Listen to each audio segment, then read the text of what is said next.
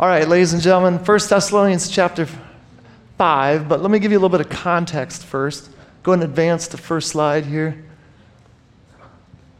Okay, so I want to give you a little bit of direction. I always like to kind of plant the seed for application first. I want you to consider what motivates you to encourage somebody to keep going. So you think you're coming alongside somebody, you want to encourage them, you want to motivate them, you want to exhort them, push them, help them endure, help them persevere. What motivates you to do that? And what do you share in those moments, right? So I want you to think in terms of an athletic scenario first. Think back to your last athletic scenario where maybe you finished a drill or something first and you're trying to encourage your teammates to finish well. So we're going to look at how does Paul encourage this church, all right? So let me give you a little bit of context. We have to go back to Acts chapter 17. When Paul arrives in Thessalonica, he goes right to the synagogue. He often goes there first. He spends about 3 weeks in Thessalonica, and he's trying to share Christ, share the gospel, and many people come to Christ. Some Jews, some Gentiles. The Jewish leadership, they're not excited about this. I mean, they really go into the attack mode. They go down to the local market, hire some riffraff, and they create this big riot, public riot. It gets so intense, public officials get involved, and their solution is to send Paul and his team away. And so Paul and his team leave, and while he's away, he's burdened. He spent less than a month in Thessalonica. A number of people come to Christ. So while he's away, he sends Timothy to go see how they're doing in hopes that he can encourage them. He tells us in this letter that he wanted Timothy to go and establish them, right? Continue the discipleship ministry to get them established. So Timothy goes for a while and he comes back, and Paul hears the testimony of the Thessalonians. And guess what? They're thriving. They're thriving in the midst of affliction and opposition. So the affliction didn't let up. Lots of opposition, lots of affliction. And it turns out that he actually hears about their testimony from other areas from Macedonia as well. And that's what pens this letter. So let me just point out a couple things in chapter 1 to give you a little bit of idea of the tone. Because this is like one of the few letters, maybe the only, where he's not actually correcting anything in the church. He spent less than a month there. And so his heart is, he's overwhelmed, he's praising God. God's amazing. The power of the gospel has the ability to change people's lives, to advance the gospel through them, even though Paul wasn't there. And so he is just rejoicing. So what do you tell a church that's thriving in the midst of opposition and affliction? He says, keep going. But he gives some purpose behind that encouragement, and that's what I want you to see today. And it'll shape not only how we live with purpose, but how we encourage and exhort others to do the same. I want to highlight a couple things in chapter 1 before we get into our text. Look at chapter 1. It says, verse 2, we give thanks to God always for all of you, constantly mentioning you in our prayers, remembering before our God and Father. Notice these 3 things here: work of faith, labor of love, and steadfastness of hope in our Lord Jesus Christ. For we know, brothers loved by God, that he has chosen you. So a couple thoughts here. Thought number 1, the faith, the hope, and the love produced something. The way to read this or think about it is the faith produced work. Love led to a labor. And there was a hope that led to a perseverance. So the spiritual reality that is gifted to them in Christ existed first, and that produced the fruit and the evidence of that life of Christ in them. And that's what Paul is like, we know God has chosen you. It's evident. And we see, we hear the power of the gospel. Jump down to verse 9. For they themselves report concerning us the kind of reception we had among you, and how you turned to God from idols to serve the living and true God, and to wait for his Son from heaven, whom he raised from the dead, Jesus, who delivers us from the wrath to come. That phrase is important. So I'm highlighting these two things with intention because you're going to see them come up again in chapter 5. Okay, so it's important to remember, as believers, you are going to be delivered from the wrath to come. All right? So go to chapter 4. So he kind of narrates the first couple chapters. And Thessalonians is kind of broken up with 3 prayers. And we get to chapter 4, and he starts exhorting with practical application. But one of the things that sticks out to us in this letter, he often says, "For you know." So he's really just reminding and encouraging them, even though he only spent a month, and whatever they learned from Timothy, he highlights, listen, I know you know this.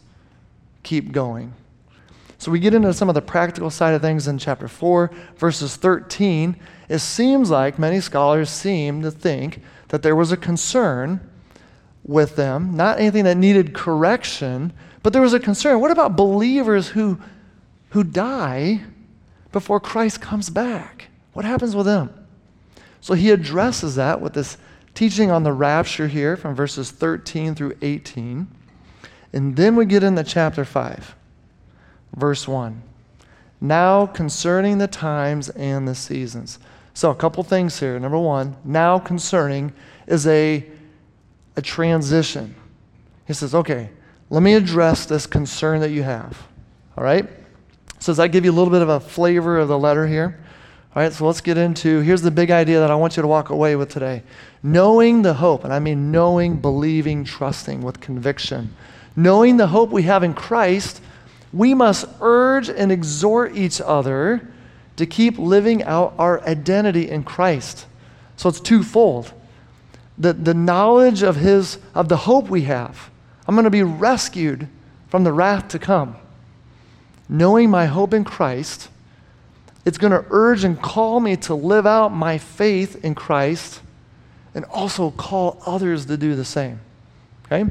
So really this section, simple outline, three parts, verses 1 through 5. Here's what the Thessalonians know. He's going to address that. You'll see that here in a minute. He's going to identify a couple things. Here's what you know. And then he's going to give us the inferred, implicated application. Here's what we do with this knowledge.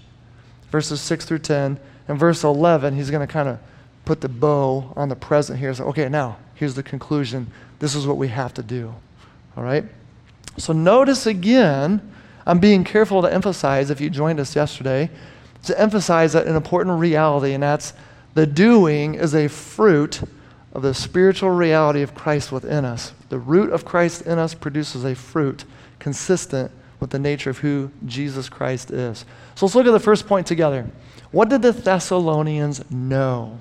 Read verses 1 through 5 with me, okay? Verse 1, now concerning the times and the seasons, brothers, you have no need to have anything written to you.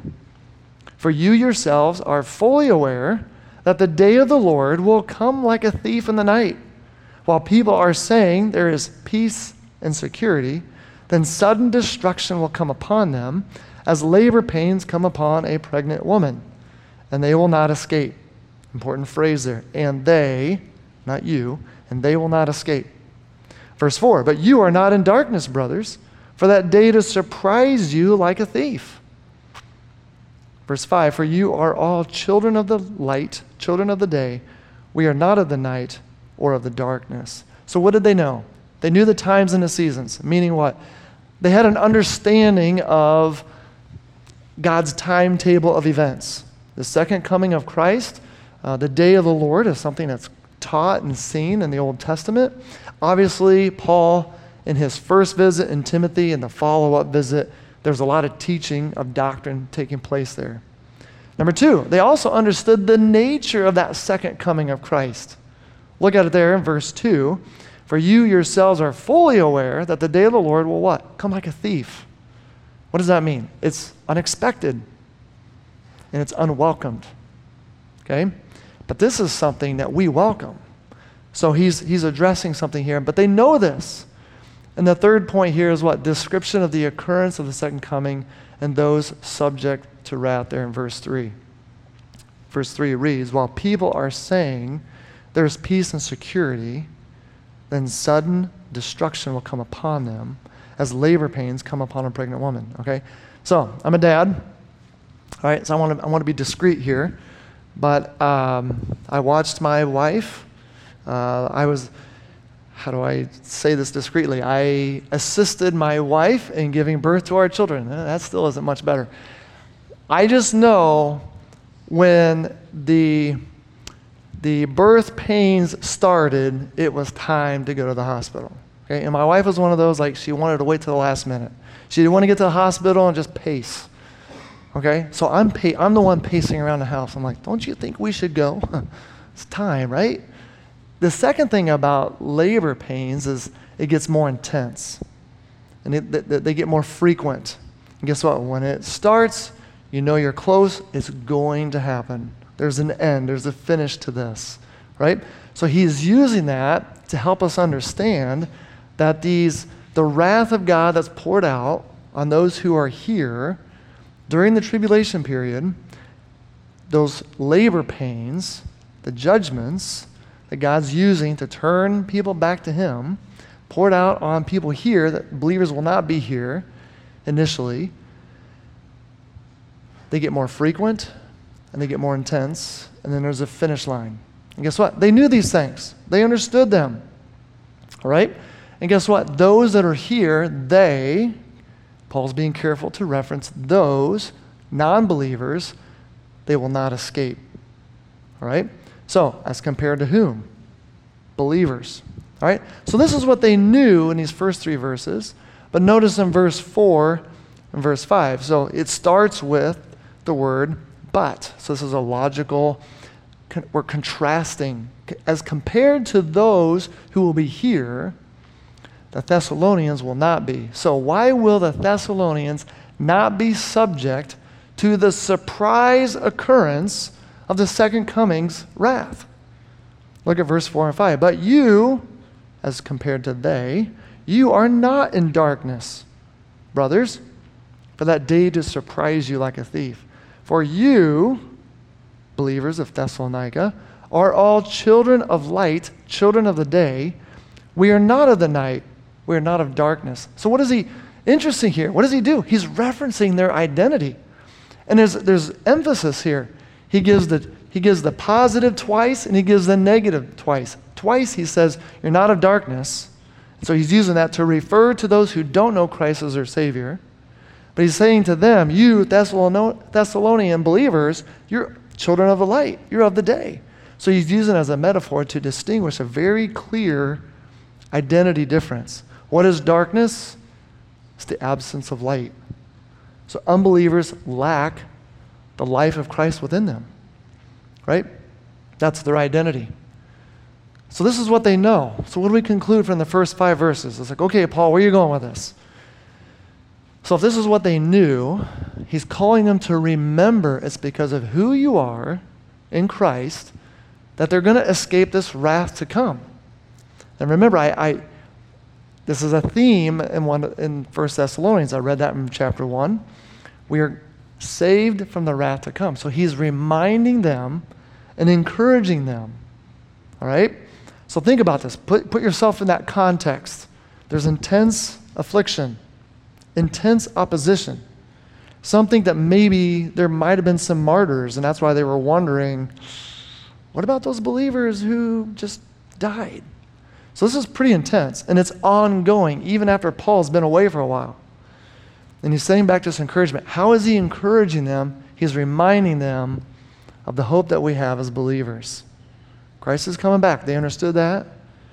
But they're significant because it's not just, oh, great.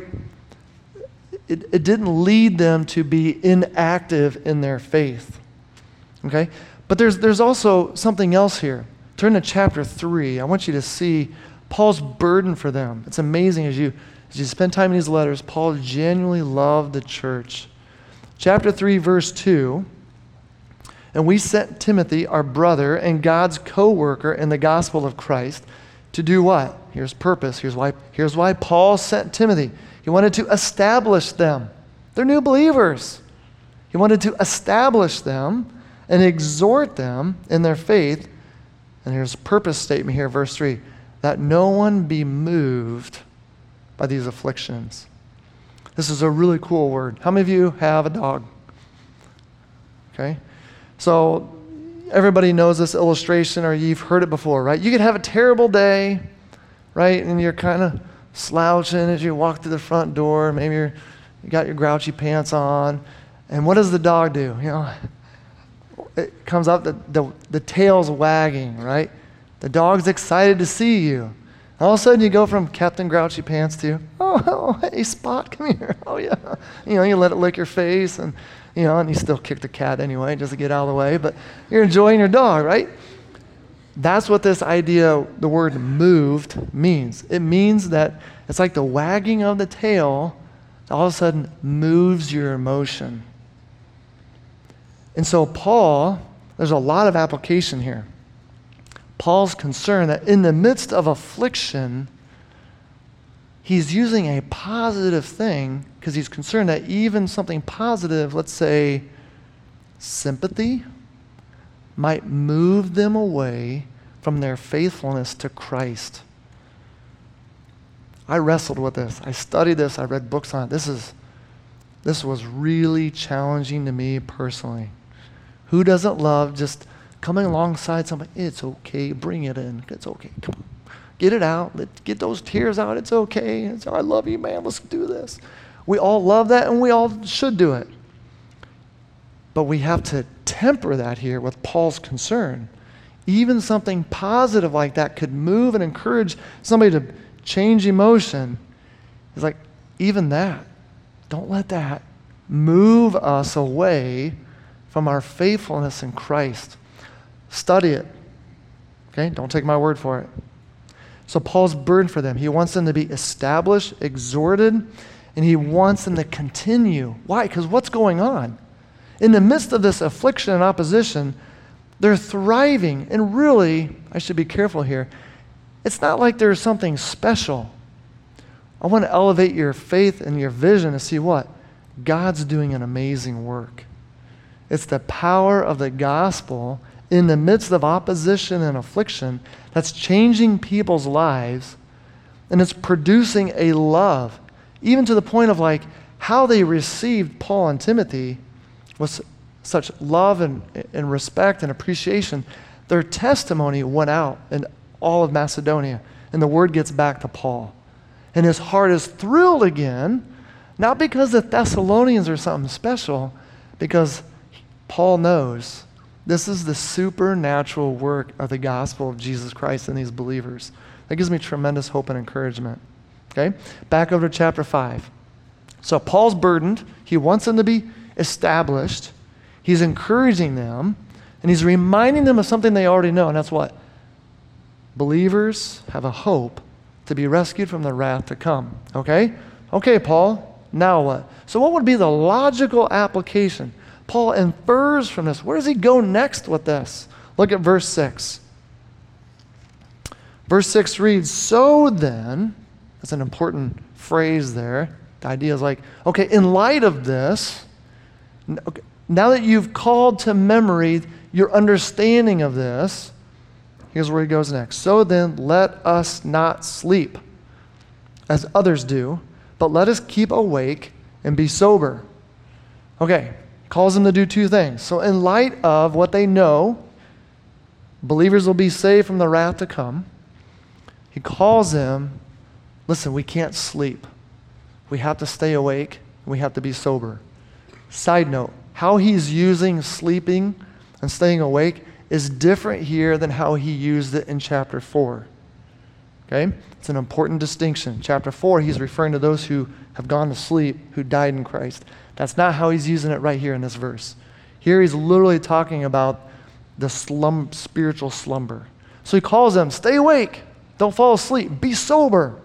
All right, so both of these indicate ongoing, continuous present action. It's a state of being.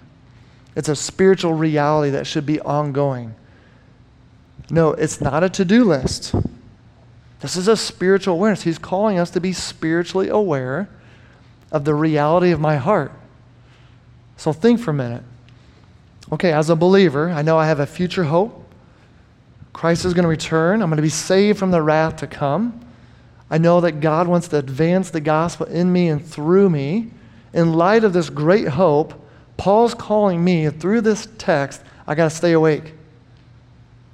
I got to be sober. I had this odd job one time. My mom was a program manager at an ammunition plant. Was really cool. She oversaw the government contracts of building ammunition for tanks and stuff around the country. And so there was this deal where we had this underground bunker where they had barrels of ammunition and weaponry, and it was underground. And whoever military in the company was going to show up the next day, load up this ammunition, and haul it away. But it was during the winter, and it was in an underground bunker, and it was insulated with packaging that had water in it. And they hired me to bring in a space heater and record the temperature every hour throughout the night to make sure the temperature wouldn't fall below freezing, because if it did, the water would freeze, potentially ruin the insulation, possibly create friction, and cause the ammunition to ignite. Okay? Anybody want to sign up to do that? It paid really good, though. It was just one night. I was like, I'm in. Challenge accepted. So I brought a lot of space heaters that night, but I had to stay awake. So I have to be alert and stay awake, keep my eye on the temperature. Paul's doing the same thing here. You have to stay engaged, keep your eye on the temperature of your heart. All right? Hang with me here. Look where he goes. So first, let's talk about sobriety. So this staying awake, being sober, carries with it, we have to avoid this sluggishness, being dulled, or having our senses dulled, getting really sleepy, confused, unsusceptible, and undiscerning of spiritual realities. Right? Think about it. If any of you have ever done a diet and you get really committed and you start paying attention to things. What? Pepsi's got high fructose corn syrup in it? Are you kidding me? I'm done with this. Right? You start paying attention to things. You start looking for ingredients and calories and timing of when you do things. So you're trying to stay alert. You're trying to be discerning, but you got to do that of your heart. Okay? So hold that thought for a minute. Okay, now Paul's going to give a reason for this, right? He's going to give a reason for this. So look at verse 7. 1 Thessalonians chapter 5, verse 7. For those who sleep. So he's giving a clarifying statement here to verse 6. He's calling us to stay awake, be sober. Verse 7, for those who sleep at night. Those who get drunk are drunk at night. So what is he doing here? He's referencing their identity. Basically, here's what he's saying. Listen, you're of the day. You shouldn't be sleeping. You shouldn't be getting drunk. If you were of the night, in other words, if you were unsaved, that would be expected. That's your nature. That's who you are. But since you're in Christ, you have the Spirit of God living within you, you should stay awake. You should be alert. You should avoid getting drunk. You should be alert and stay sober, right? So look at verse 8. Okay? He's continuing with this reason. So he contrasts with those who are of the night, those who are of the darkness, and refers to believers here in verse 8. But since we belong to the day, let us be sober. Okay? Let us be sober. So what are we to do? Be sober. I'm struck by this. It's just, I didn't see this coming. My mindset is like, okay, Christ is coming back. I think, put the accelerator down. Let's get after it. Let's go. Let's work. And Paul says, slow down. Be sober first. Okay? And that, again, sobriety is just this alertness that leads to self-control. So it calls us to be alert. So we got to be discerning within and without. So it's interesting here. I'm sure you've heard God's more interested in who you are than what you do. So as a believer, Paul here, under the inspiration of the Holy Spirit, is putting a priority on the present reality of your heart. We need to do the same. The hope of the future believers have is going to create a motivation and an accountability, and it brings to light my purpose to live out my faith, priority 1A is to be sober, to discern your own heart. What's going on within, what's going on out here. All right? Notice I made that reference earlier to chapter 3, right? Paul's burden, to be established, to be exhorted, urged, encouraged, taught, instructed, corrected, and thirdly, so that they wouldn't be moved. Remember, there's intense affliction occurring. Okay, so how do we live in sobriety? I'm glad you asked. Look what it says next. It says, let me read verse 8, but since we belong to the day, let us be sober, having, he's telling us how to do this, having put on the breastplate of what? Faith and love, and for a helmet, the hope of salvation. Okay, now listen, don't get too caught up here and don't read too much into these metaphors. All right? That's going to be a rabbit trail that may not be really helpful. That's why I went to chapter 1 first. Right? The evidence that God chose them and the power of the gospel is a reality in these believers is because the faith produced something. Their hope produced something. This love they had from God produced something in the midst of affliction. And he's telling us to put these on. And it's like clothing language.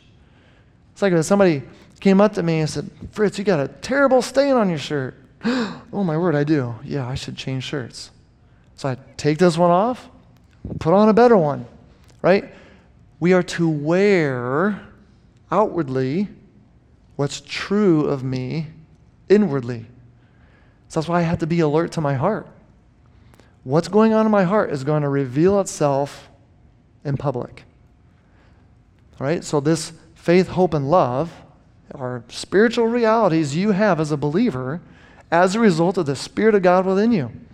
Power of the gospel has the ability to produce these things publicly through your lives. And he gives this armor as a means of to show us that it's a means of protection as well.